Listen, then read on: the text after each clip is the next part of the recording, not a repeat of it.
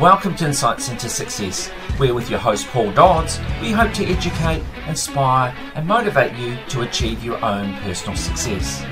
We talk to guests from all around the world from a variety of walks of life to hear the realities of their own journey to success. What challenges have they faced? How have they coped with failure?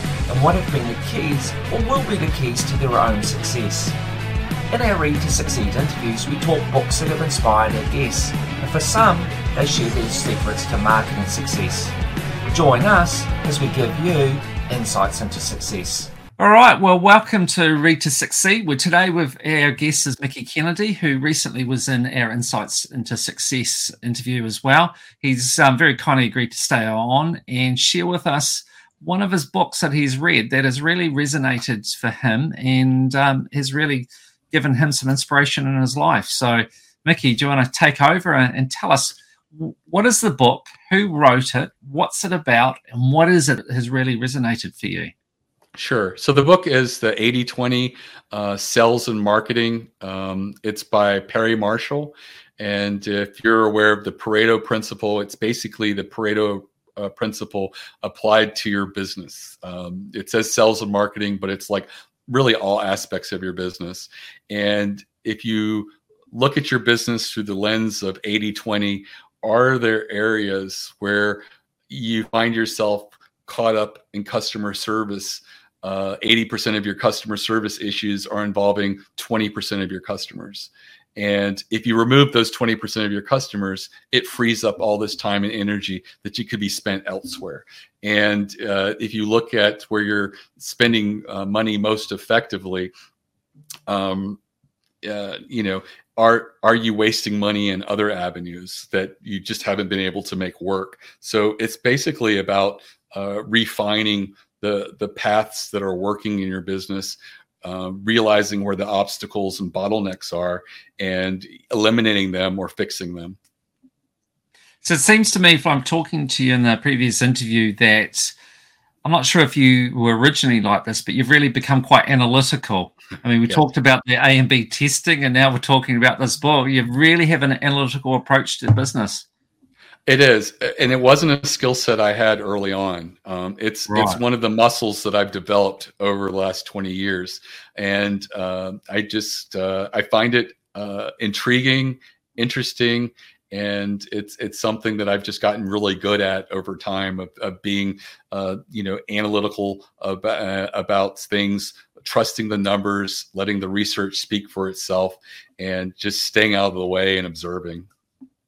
So it strikes me, though, that probably in the early days, that would be quite hard work because it really requires a bit of discipline to do that.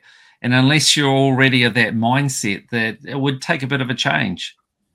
It was very hard in the beginning. I had met a friend in a marketing group that I was in, and I was able to lean on him. And I used to call him 3 or 4 times a week and talk to him about, oh my God, this ad campaign on Google doesn't look like it's working. We should kill it, blah. And he'd go, statistically, it's gotten 27 clicks. That's not any statistical relevance. And so he helped me decipher it and figure stuff out and understand what a proper test is, how many conversions you need to have, how many clicks, what the conversion rate is, and before you can make a decision. I used to be a lot more emotional looking at spend and stuff like that. And now I look at it mathematically and realize that, if you got 2 campaigns running simultaneously, one has 40 conversions, the other one has 30, you're like, oh, the first one's so much better, but it may not be because it's only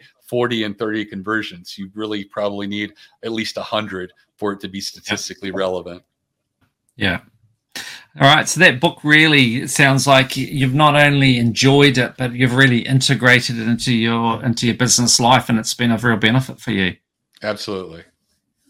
And in terms of reading, what's your style of reading? Do you like books, a physical book, Kindle/Kobo, audio book? What's your preference? For nonfiction, I prefer audiobooks, but for poetry and creative writing, I prefer the actual book. And for you, how often would you read? I read some poetry 2 or 3 times a week. Audiobooks probably 1 or 2 a month. And I do occasionally consume magazines like Fast Company, Entrepreneur Magazine, Inc., and publications like that. And for you, like in terms of your reading, is it a mix of for business purposes and pleasure? What's the split? I would say probably time-wise, it's probably evenly split. The amount of hours that I read poetry compared to the hours I listen to an audiobook or read a business magazine or something like that. Right. And when you're talking non-poetry, do you read or listen to fiction, non-fiction, autobiographies? Mostly nonfiction, usually business books that have been recommended to me. Right. And what about biographies or autobiographies? Is that an area of interest, or? It really isn't. I don't know why, but I haven't. I think the last one I tried was a huge Steve Jobs one, and I just couldn't get through it. So right. I just realized that I have a lot of half listened to audiobooks that are biographies, so I've just avoided it from that point onward. And why audiobooks? What do you like about them? It's something that I can listen to while I'm at the gym or doing something else, like it's physical. And so I feel like it's an opportunity where I couldn't sit and read, but it's more productive than just listening to music. Right. All right. Well, thank you very much. Short and sweet, but that's what it's all about with Read to Succeed. The whole idea with it is just really to encourage people to read. I think it's a great way to learn and expand your horizons. And I don't know about you, but I believe that every day we need to be trying to learn more. And reading is just one of the avenues in which we can do that. Absolutely. All right. Thank you for your time. Thanks, Mickey. You're welcome.